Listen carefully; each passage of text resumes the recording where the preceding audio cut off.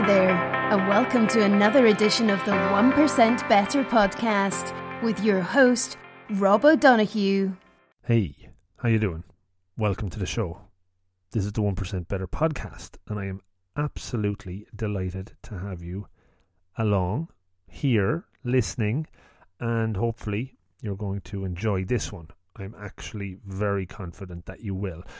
Let me just touch on a couple of things before we talk about the guest for this week. And I normally go a little bit back and look a little bit forward. Looking forward, I'm saying hoping a lot at the moment, that in the next couple of weeks, I manage to get some time to put together a couple of solo shows, solo podcasts before the end of the year. I'm thinking about doing one around the top 5 or 10 books I've read this year and give a little bit of a blurb about each as to why they've stood out from the rest. Now, not saying I've read 30 or 40 books, probably in the maybe 20 category, and I was thinking just recently I've stopped doing Audible altogether, but anyway, hopefully do a show about that sometime in the next few weeks. And also, as I'm planning 2019 goals, 2019 ideas for new shows, new content, maybe give a bit of an insight into some of the stuff that I ticked off this year and plan to do next year. I'm kind of putting a goals calendar together as well, and maybe put that on the site if folks want to download it and check it out. Could follow along with me. So that's kind of in the future. Last week, I released an episode of the 1% Better podcast as well, with a guest called Alistair Rogers. And Alistair has a very, very interesting, fascinating story to share about his journey with the New Zealand All Blacks and subsequently coaching with the Auckland Blues and where he hopes to go next. And he's a very driven, motivated guy that is focused on performance, focused on improvement. If you haven't checked it out, please do. It's a nice longer form episode, 1 hour and 30 maybe. Lots of good nuggets of info from there. A few people have told me this week a couple of things that stood out for them from the show, and I always love to hear that. And I know Alistair was keen to hear if there was feedback as well. So check it out if you haven't, and maybe after this one, if you like this and you're a new listener, there's that one, and there's probably 86 others as well. So lots to check out.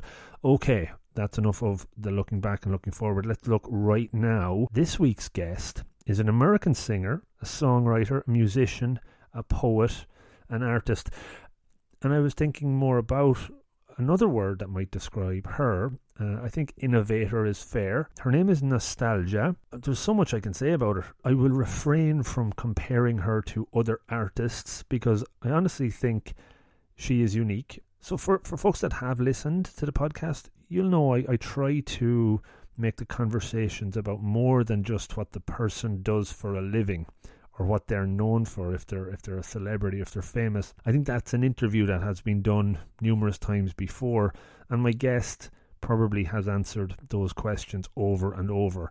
So I definitely try and look at the person, the personality, and get to know a bit about them, and maybe not just in the standard format that might be typical for podcasts or for interviews. And I was delighted to know very quickly that this would be one that could go in different directions with Nostalghia, and from very early on into the conversation we were going into those areas that were unplanned, and that's where the good stuff really certainly comes out. We had originally only planned to talk for 15 minutes. About 16 or 17 minutes in, I said, can we just keep going, because there's a lot of good stuff happening here, and I was delighted that Nostalghia was happy to do so. I think we got up to 50 something. As you'll hear, we touched on a lot of different things. So if you're a Nostalghia fan, which I would imagine there are many new listeners to this are Nostalghia fans, judging by her millions of downloads on YouTube and Spotify, I hope you enjoy this. I hope you get something from the conversation that you didn't know about her already. If you're a regular listener to the 1% Better podcast, I'm sure you'll learn something new, not just about nostalgia, but about different perspectives that are certainly out there. If you do enjoy it, let me know. If you do enjoy the podcast, maybe share it out on one of the social platforms that you're most comfortable on or familiar with. The whole goal of this show is to not only make you guys better, but help other people improve as well. And that can only happen by extending the reach. So during this week, I was posting about the podcast, and it was one I was really keen to share. I'm definitely now delighted to be able to put it out. It's coinciding this week with Nostalgia's new album, Imago. In the last week, she's also got a lot of good publicity for the video, Kingdom of Disturb, from the album. Billboard, amongst others, have been sharing and posting and interviewing her. So there we go. All in all, it has been a great experience interviewing a personality like Nostalgia. She's very authentic, real, motivated, driven, and certainly all of these things will come out very clearly from the conversation. Alright, that's a long one. I hope you hung around for the intro, and now you can enjoy the full episode with Nostalgia. Thank you, and enjoy. So welcome to the show, Nostalgia. Thanks for taking some time out. I believe you're in a forest somewhere, so probably in a nicer surrounding than I am. So maybe give me a little bit of info about you, the forest you're in, anything you'd like to share that's coming up important in the near term, like a new album and things like that.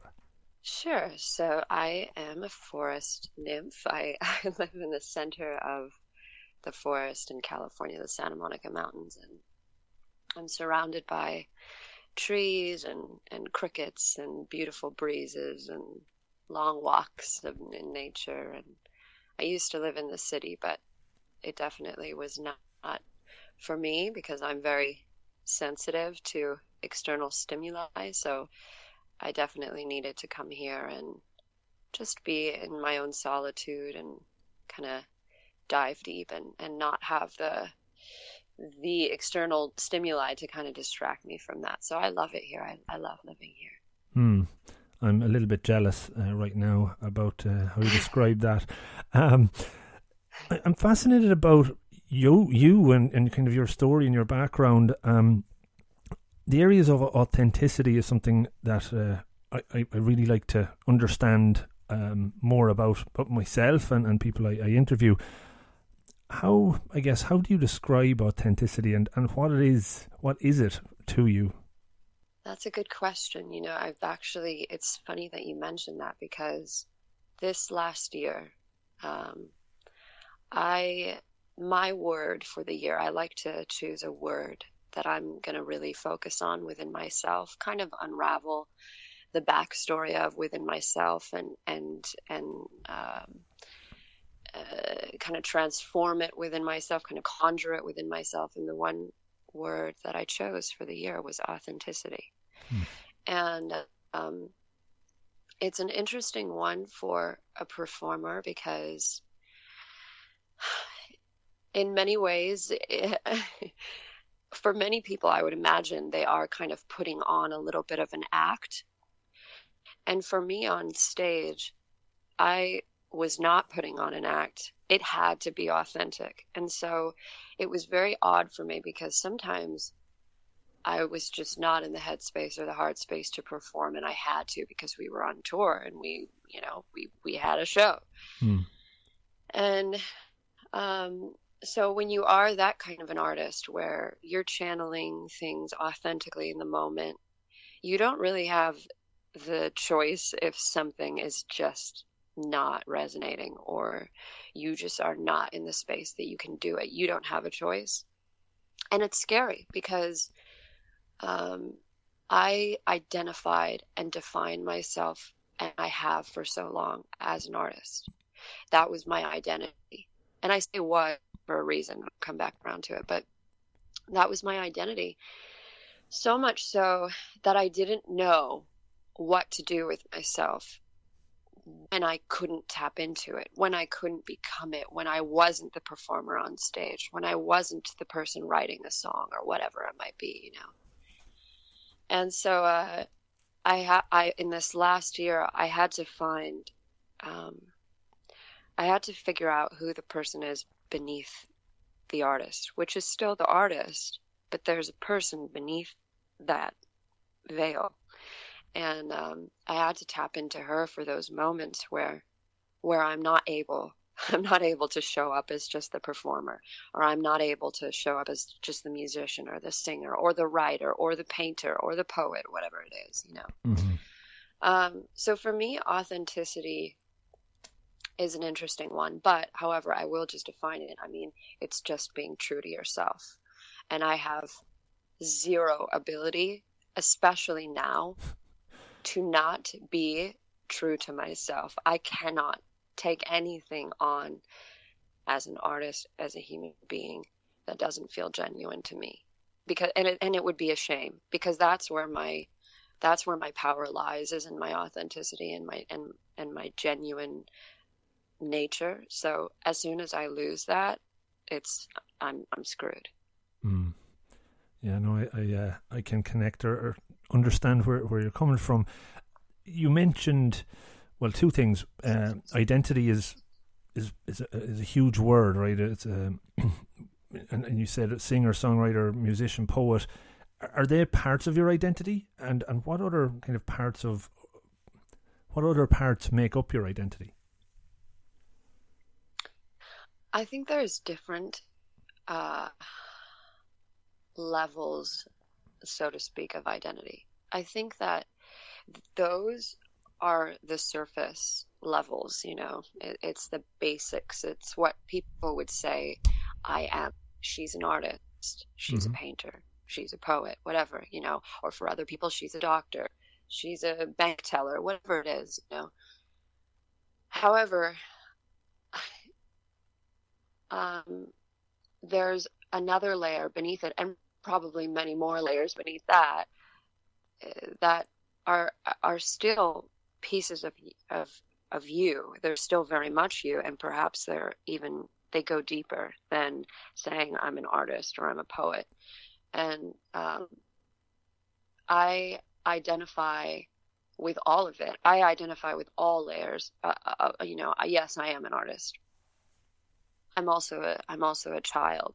I'm also scared. I'm also powerful. I'm also, you know, so there's all different ways that you can identify yourself. Some run deeper, and some I think are just more on the surface. Yeah, I fascinated about that whole question. Another thing I picked up on when you said, when you were touring and you had to kind of show up and be on stage, would you say now that you've spent that last year maybe digging further into the authentic self, that if you were in the same sort of situation, you would just say, no, I can't do it? Or would you, how would you face that challenge if it cropped up again? There were times that I did push through, many times where I did push through to perform when I just wasn't in the mood. And then there were times where that perfect sculpture kind of cracked, and on stage I would just stop a song in the middle of the song and I wouldn't be able to go on with it. So it was starting, I would say the light was starting to shine through, but it hadn't fully found its place within my body. And in the last year, I turned down a tour.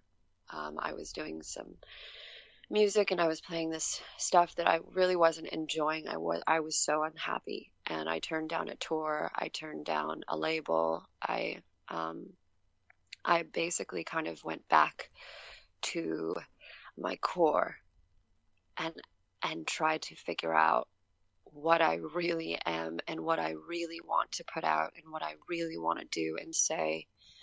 And so it kind of, ever since then, yeah, I've been in the state where if something doesn't resonate with me, I won't let anybody tell me why. I mean, they can tell me why it should, but if it doesn't resonate with me, I'm not going to do it. So that goes for performing or anything, you know. And unfortunately, fortunately for some, unfortunately for others, the music business, definitely, you know, there's a lot of whispers and a lot of nudges in certain directions. And I'm definitely in a peaceful place with my music where I don't have to listen to those if I don't want to. I would imagine freedom and maybe or control are important words or values for you. Yeah, freedom and control are definitely important values. I'm also this next year going to be working on control, though, because sometimes release is important too. And relinquishing control in certain situations. You just have to know which ones those are. And I didn't always have the right, good grasp on what I should be controlling and what I should just be releasing into the universe. Mm. What other values come up when I mentioned that question of core values? Anything else emerge strongly?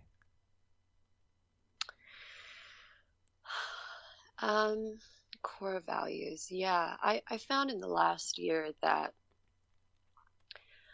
my art is very important to me. I mean, like for most people, usually, you hear these stories where they say it saves your life. It saved your life. And it did save mine. Mm. In some ways it destroyed it, and in some ways it saved it. It just depends on my perspective of it. And I think one of the things that have been illuminated in the last year as well is that if my art if I'm not able to serve a grander purpose than just simply being a commodity as an artist, like simply having love songs or simply, whatever it might be, an easy way to commodify me as an artist. Mm. If it's just that, I don't enjoy it. I don't like it. I don't feel like I'm fulfilling my purpose. I feel bored. I think it's shallow for me. It feels one-dimensional. However, if I can turn it into something larger than just the music, like it's a fuller, more full-bodied message, then I start to feel like I have a purpose within it, because I know that my soul's involved, and it's not just this thing. I've never getting popular or having, I should say, not getting popular, maybe just stardom, the idea that you're going to be really famous, that, mm-hmm. that, though it can be appealing at times because it means that your bills are getting paid properly, there's a lot of things that come with it that are really painful. And so for me, in order to enjoy playing music and enjoy doing this, and the reason that I still do it and still love it is because I find ways to weave my deepest purpose into it and make it more meaningful for me, where it's not just a band or me as an artist just writing words, Mm-hmm. It's a way for me to connect on a deeper level. Mm.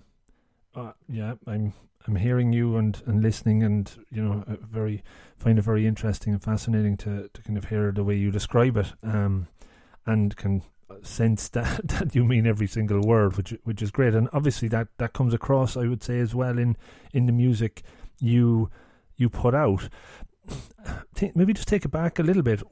You talked about purpose, in the early stages of your journey and your own life growing up. Was it always an outlet for you to write and sing and be creative? When did that start becoming very apparent that is what you were meant to do?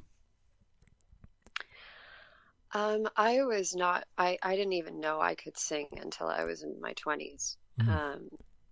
And before that, but I was always creative. I always kind of approached life from like an artist. I was a dancer for many years, and I would get Sharpie markers and write poetry all over my walls in my bedroom and piss my mother off to no end. And, so it was kind of clear that I was going to probably do something that my parents wouldn't be proud of.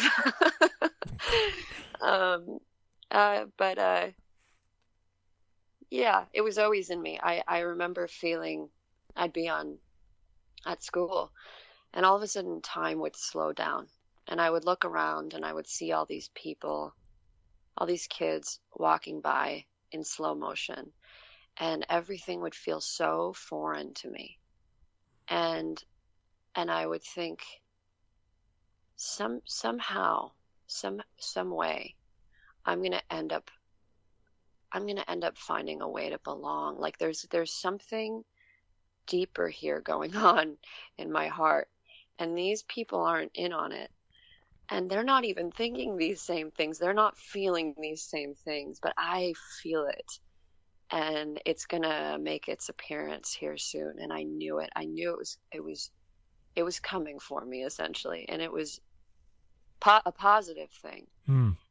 Because I didn't want to live when I was in school. I did not want to live. I didn't want to wake up in the morning. And it was this hopeful feeling like, you're going to just hold out a little longer. You're going to figure out what's going on here.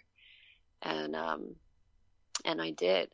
And when I was in my 20s, I was homeless for a little while, and I was living in a piano room, which was totally not legal. And it was on this campus. Right.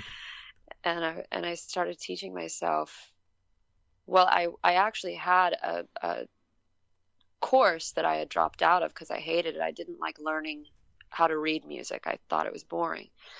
And so it was really great for me to just be in this room playing piano freely without the rigidity of learning theory or reading any kind of sheet music, but just playing. And it was in that moment where it was kind of the aha, like I found my home. This is what I'm going to do. And then slowly but surely I realized I could sing, sort of. I didn't really realize it. I wasn't sure, but I thought something's going on here.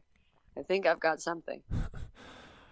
So it was effectively, I'll just again take it back a little, that moment, the way you described that kind of slow motion sense of everything going around you and feeling foreign and alien almost. It's quite a striking description, but the fact that you said you found hope maybe is interesting, because others might have thought that as a point of disaster almost, or fear, that because it was like, shit, what is going on here? I can't deal with it. I'm in the wrong place and planet and need to get out. Whereas you thought, it's almost a higher state of consciousness that came upon you. Yeah. Would that be fair? Yeah, definitely, because it wasn't just a fear-based state where I was just looking at everything and saying how foreign it was. There was something above that. There was something resonating above that said, yeah, this is foreign. You're right. You're onto something, but just wait and see what it means. And it almost was playful, like it was kind of dangling a carrot, like, and sort of a mirage, but I knew I could feel it. And I've always been very feel based. I could feel in my gut that something was coming, and it was going to reveal to me something really powerful within myself, that I had something that was going to be able to connect. And sure, maybe I can't connect with these kids on this playground, or maybe I can't connect with these teachers and their curriculum doesn't make sense to me, but something is waiting for me to connect. So it was actually every time I went into that state, it was a positive thing. Yeah. Like that's a positive, certainly positive perspective on it. Again, it was just where I was thinking there was no resentment in you almost either. You could be feeling, why is this not working out for me, or why do I feel like this? But it seems like you were just able to embrace it and use it to your benefit, which is pretty cool. Well, there were definitely a lot of moments. I mean, I cried my way to school every single day. Every single day I was sobbing and I didn't want to go. So there were a lot of moments where I was in absolute agony and misery. However, those moments were kind of like little gifts for me to keep going, because they showed me that, yes, I know, I hear you. I know you're in misery. I know this place is foreign. I know it seems like you dropped from the sky into a world that doesn't make sense to you, or you don't make sense to it, but there's something waiting for you on the other side, and it's going to be okay. You mentioned your ability to connect to your senses from a very real, profound way, I suppose, from an early age. And even then, when you talked about moving out of the city back into the forestry, was that always very aware? Were you always aware of all of that early on as well? Oh yeah, when I was really young, I would always make friends with trees, and I was really, really drawn to plants, and I'd have long conversations with them. Sometimes I'd sneak out of my bed at night and I would go and visit my willow tree and just have these long, in-depth conversations. And really, sometimes I joke, but it's kind of serious. I would say my willow tree was my mother. And you were getting, so yeah, I was always. There were two-way. Were you getting proper responses as well? Or how did you? Oh yeah, definitely. Yeah. But it wasn't proper. I would translate it into words. But it was more so like a feeling, and you can translate feelings however which way you want. But I was translating the sense, the felt sense that I was getting from this particular tree. And now I've really gotten even more into it. Native American traditions, plant spirit medicine, all this stuff that was so innately natural to me when I was younger. I realized, oh, that's a thing. Like, people actually really do this. And so yeah, I was always extremely sensitive. I felt, like I would just start sobbing when I saw a homeless man on the street. And my parents didn't really know what to do with it because, I was feeling the world. They were pretty sensitive themselves, but I was feeling the world much heavier than they were. Like it sounds like a very strong sense of empathy and compassion going on there, I would think. Yeah. I'm asking myself this question a lot, all the time, and it's the voice inside your head and how you have a relationship with it and how you can keep it on the down low sometimes and also, have it there to protect you. How have you, I suppose, connected with that, and how has it been a positive to you? Has it been a negative? What's the relationship like with that, whatever you want to call it, ego, self-critic, or anything that goes on up there? Yeah, that's a good question. So for a long time, the things my mind would tell me were very mean and very cruel to me. And I had to kind of get out of this state. I would quell it. At the time, I would quell it with a lot of alcohol, or I would quell it with whatever addiction I was going through at the time. And it wasn't until I started becoming clearer-minded, clearer-bodied, I should say, that I was able to sit with that voice and listen and hear the places it goes. And the first time I did that, I just started laughing uncontrollably until I started crying, because I realized, oh my God, I have been living with this person in my head this entire time. And this person in my head isn't even me. It's things that have been, fed to me throughout my childhood that they are not me. They're not my thoughts. Mm-hmm. And so now I listen to her. And sometimes she's an ancient, woman, and sometimes she's a little girl, and sometimes she's the same age as I am, and sometimes she has no idea what age she is, but I listen to her. And now I can drop into my heart and see what thoughts actually resonate with my heart, which I identify with more so than mind. So I'm able to quiet my mind in a way that I wasn't able to before. And reason being is I don't identify with all of my thoughts anymore. And I've decluttered it. And I know some of those thoughts are just there to scare me, but really at the core, they're there to protect me. Mm-hmm. They are, my mind has been afraid before, and it sees something that could potentially be dangerous. And so it's speaking to me in ways that it's trying to protect me, but it doesn't know how. Yeah, it resonates well with me there as well. I kind of laughingly comes up. I'm trying to relearn how to swim at the moment, and one of the things that I probably nearly drowned a few times when I was younger, and my body still is afraid when I'm in the water, even though I know how to do it now. So it's kind of a strange comparison, but that inner voice kind of gets that sense of fear that overwhelms sometimes as well. Again, so. Yeah. I know we're gone way over the 15 minutes. I'm okay if you're okay to chat a bit more, because it's fascinating. Sure. I'm enjoying the conversation. So. Oh, good, me too. Yeah, I guess you said, you're better now at decluttering your mind and realizing these aren't you. Your thoughts are just coming and going. To me, that's a lot of kind of meditation or mindfulness comes up when you kind of use those words. Is there an approach or a tactic that you use, or a method to step back from your thoughts and notice them as opposed to cling to them? Well, there's been numerous things that I've done, but one of the ones that have made the most impact on me are actually working with plants.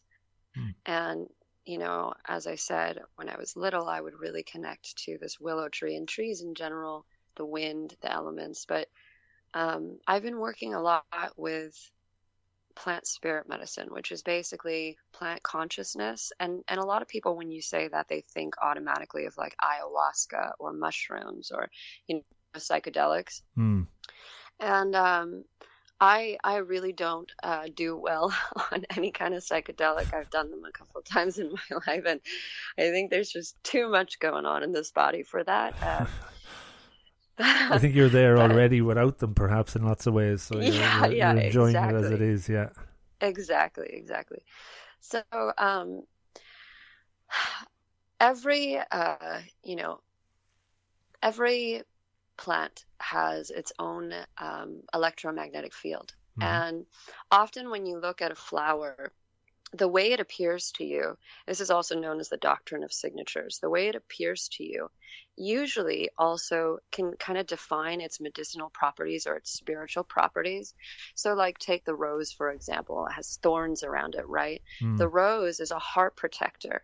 It's also a heart healer at the same time. And so working with plants for me and when I say working with plants, it can either be through teas. Like I make a lot of my own teas, which slow you down in a really beautiful way. A lot of people have tea traditions. Just that's a meditative process within itself, Yeah. And tinctures, which is just the herb, basically in an alcohol, and extracted with an alcohol, I should say. And using these in accordance with ritual, like ritual as another mode of transformation, I've been able to slow myself down enough. Also, I don't drink like a sailor anymore. That helped. But I've been able, you have clarity on your own body in a whole new way. And that was very scary for me at first, because I didn't really want to feel all the things that I was feeling, or the things that I was thinking. But what I noticed is as soon as I gave it attention, as soon as I listened to that voice within my mind or listened to that voice within my heart, it felt heard, and you could see the release. It started quieting down more and more and more. And, that's what you touch on with mindfulness. And I read all kinds of things, and I never just kind of stick to just one modality. I really am a voracious learner. I love to read. So that's definitely, mindfulness can encompass so many different practices. And I think that working with plants one-on-one is a mindfulness practice, because you are really becoming aware of what that plant is doing within your body, and you become attuned to the subtleties that something as simple as chamomile tea can do for your mind and your heart, and wherever else you might be holding tension in your body. So, um, I've used many different practices, and I continue to keep learning. But the one that has resonated with me the most is working with plants. Plants already create a state of homeostasis and equilibrium within their own ecosystem. So when you're ingesting a plant, you're kind of bringing a state of equilibrium and peace into your own body. No, it's fascinating. Yeah, like I look at meditation and mindfulness from many different angles. I wrote an article a while back about a hand dryer in a men's room or in a restroom as a meditation tool for me to remind me to take a breather when I just put my hands under it. It kind of brings me back into that moment. And people talk about traffic lights or just breathing, but for me that one kind of works, especially on a busy day in the office. It can calm me down a little bit. And you mentioned homeostasis. That's one of your tracks. Is it on your first album? Is that a title? Yeah. My music is always ahead of where my mind and body and spirit are going to be. It's always one step ahead. And you're obviously aware of that now. Is that something you kind of got up to speed? I think what comes into my mind there is they say the stock market is always one step ahead of the economy. So it's kind of, you're maybe a little bit that way. So when you're writing some of the tracks on the new album, have you caught up with those yet? Well, I'm not sure. I'm not sure. I'm sure that it will be apparent probably soon. Usually, when I release the record, give it a year, and I start seeing the results. But yeah, it's when I wrote the song Homeostasis, I was definitely not in a state of balance. I was completely and utterly imbalanced. But I do look back at a lot of my songs, and I see the correlation of, okay, this was maybe this was written in the moment, and where maybe it was for the moment there, but there's also insight into the future too. And I am becoming more aware of what I put out into the world and the music that I put out into the world and what I'm saying. And I'm just a little more careful with what I'm willing to say, or how I'm willing to say it, I should say. Is that as a result of obviously your fan base and feedback you get, and how that impacts you? Like when you hear from somebody that's listened and really embraced some of your music, they come back with how it's impacted them. Does that have an impact on how you write future content, or how do you take that on board? I've never had someone come to me kind of and say that, it just made them want to kill themselves or anything like that. Yeah. I've never had something like that happen. Usually there is a thread of hope and empowerment in most of my music, even if it is really dark. So I haven't had anyone say that necessarily, but it's really actually more so for me when I will listen back to lyrics that I've said, if it's a statement that I really don't want to honor as my truth because maybe it just isn't, or it just shouldn't be in some way. I sometimes wish that there were certain lyrics that I didn't write. But look, as you because said, they do kind of. Go ahead. I was just going to say, at the time, it's going back to being authentic, and if it's authentic at the time and it's coming out, I suppose you kind of have to go with what comes, right? Sure. Yeah. I think, but again, I think, authentic is an interesting one, because for some human, there might be authenticity in just being a complete asshole.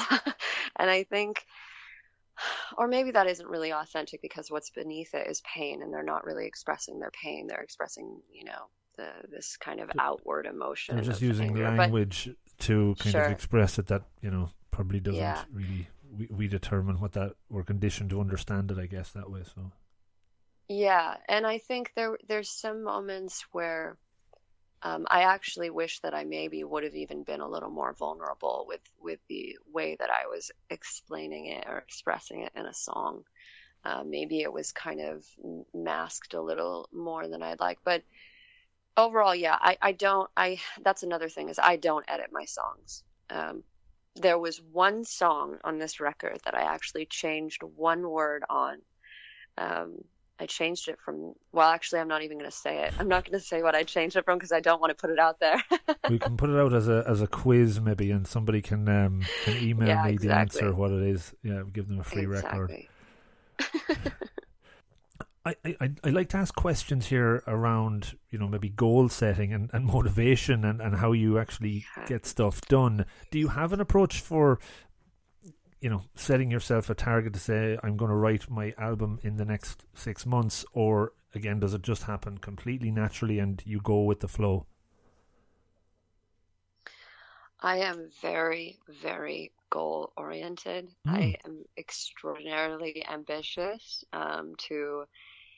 to a fault. Actually, I've been reading this book called Goddesses in Every Woman, and there's another one called Gods in Every Man. I actually highly suggest both of those books. They're really remarkably well written. One of my end questions is typically a book recommendation, so you've nailed that one there anyway. So okay. Perfect. Okay. Those, I would definitely suggest those. Those two. So you were going to explain a little bit about them? Yeah. So ambition, goal oriented. I was reading this book, Goddesses in Every Woman, and one goddess that they speak on is Artemis. And she is very much career-oriented, goal-oriented, kind of needs no man type of woman. She has her eyes on the prize, and sometimes she doesn't even notice things around her when she is doing something. And I notice within myself if I'm writing in a writing zone, or if I'm whatever it is, doing any one of my art forms, there's no outside world. I'm completely in it. And there's been times where I have just worked myself until I'm a pulp of a person. And it's got, I have finally, I know where that comes from. I know what that's about. And I think most people probably know what that's about. It's when you work that hard and you're taxing your body that much, there's a message in it. You're not really doing it just because you love what you're doing. You're doing it because you are saying, look at what I just did. Whether it's to yourself or there's a voice inside of you that's still going to mommy and daddy and saying, look what I just did. Aren't you proud of me? And when I was younger, I always, the first thing I would do when I would do something I thought was great, I would go immediately to my parents and say, look what I just did. And maybe they dismissed it, or maybe they didn't. But I recognize this pattern within myself, that is to overwork to the point of absolute exhaustion. And it is so not worth it to me anymore. I think that having goals is really important. But I think if your goals are making it so that you are no longer just in the mode of creating because you are enjoying it,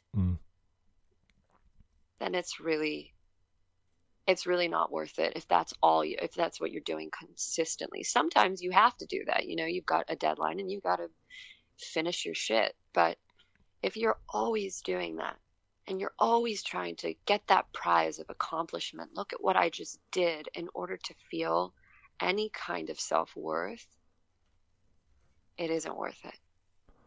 So I've had to look at that part of that goddess archetype within myself, which is so goal-oriented that she's tripping over herself because she can't stand from exhaustion. That archetype needs to soften a little bit. And that doesn't mean that I'm not going to create. I'm probably just going to create just as much, but you don't have to finish the song in one day. You don't have to produce and mix and master everything in one day.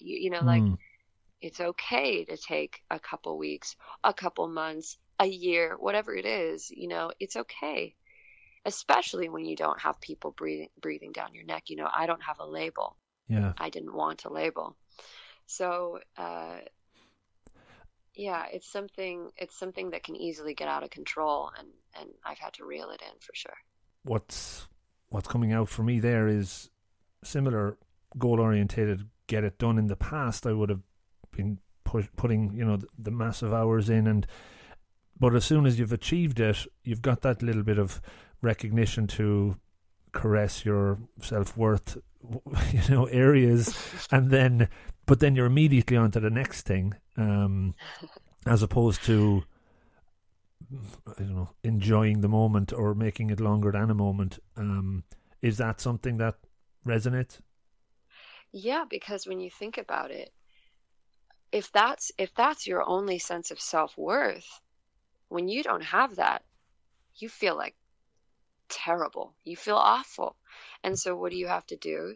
You got to go chase it again. It's an addiction. And it becomes an addiction. You know, a lot of people are addicted to it. Yeah. A lot of, especially men, but women too. A lot of people are addicted to the doing of life. Mm-hmm.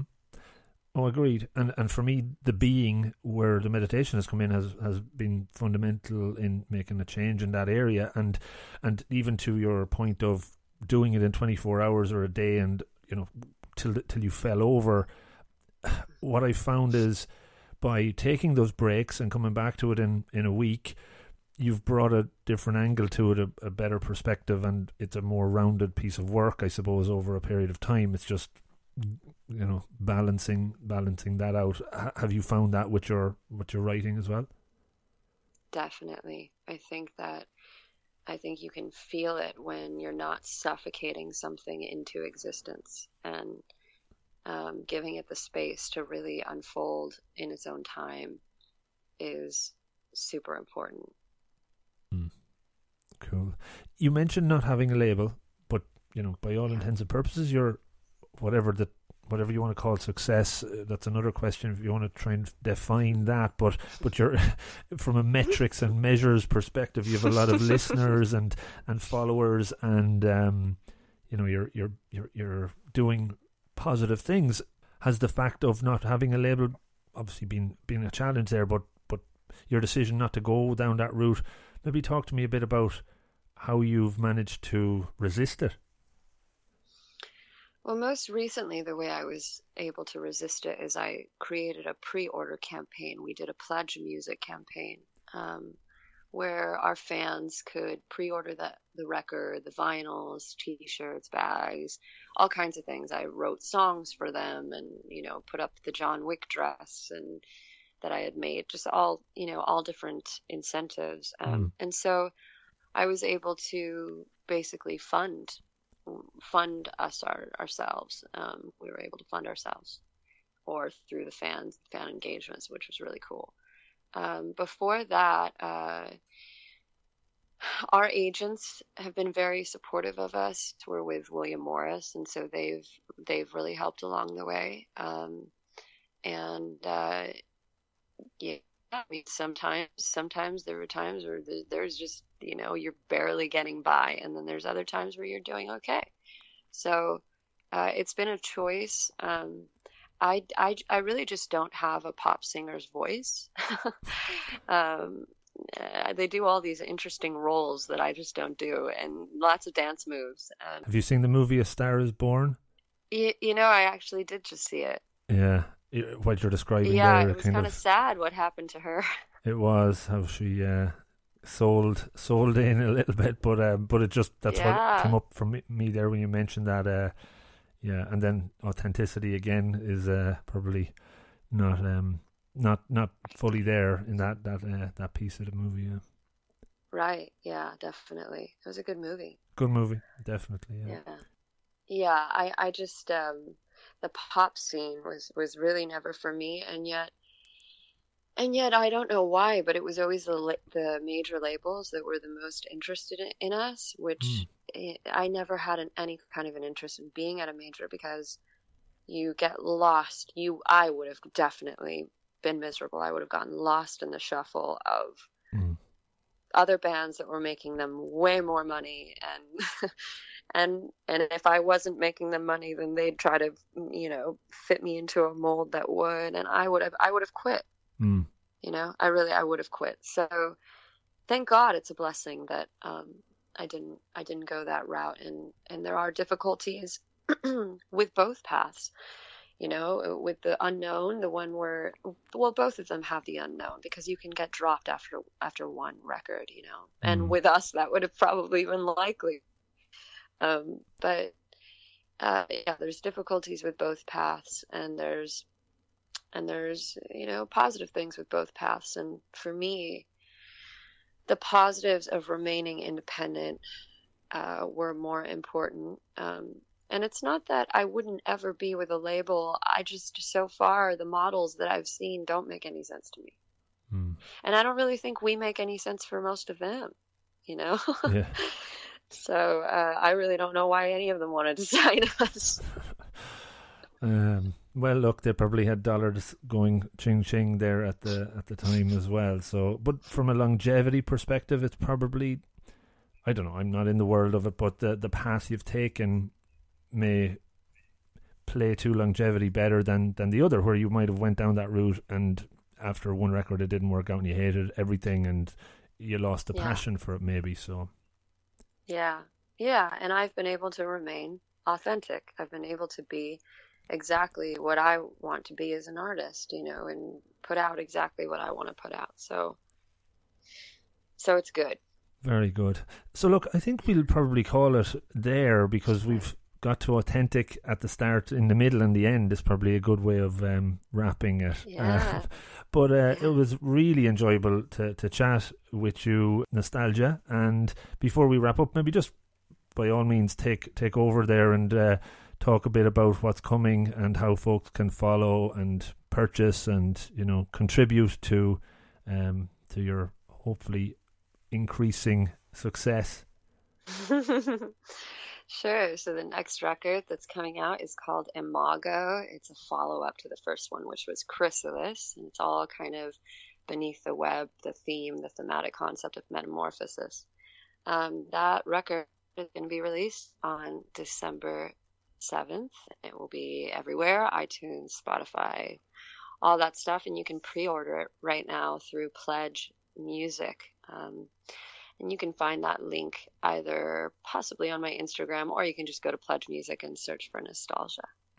Cool. And I'll add those links in as is the normal on the show notes. Kind of hate saying that at the end. It sounds very rehearsed, but I do add them in for sure. And as I launch this episode, I'll do it obviously before the 7th of December. We will put a lot of marketing out and promote across the sites as well. Hopefully we'll get some folks enjoying the listening. Any plans to tour to Europe? Have you been over here already? I hope to. I would really, really love to. And if something makes sense, definitely I would like that. Cool. Well, let's stay in touch, and maybe we'll see you in Ireland at some point in the future. Lots of good... We'd love that. Good festivals on here during the summer for sure. So obviously the winter isn't too good weather-wise, but the summer we have a few outdoor festivals, so it should be good. Brilliant. Look, delighted to get 51 minutes or more conversation. It was really interesting, and I love when I do these episodes and learn a lot about the person and just their perspective, so thanks for sharing that. Yeah, thank you. It was wonderful talking with you. Have a great rest of day. All right, bye. Bye-bye. So, how did you find it?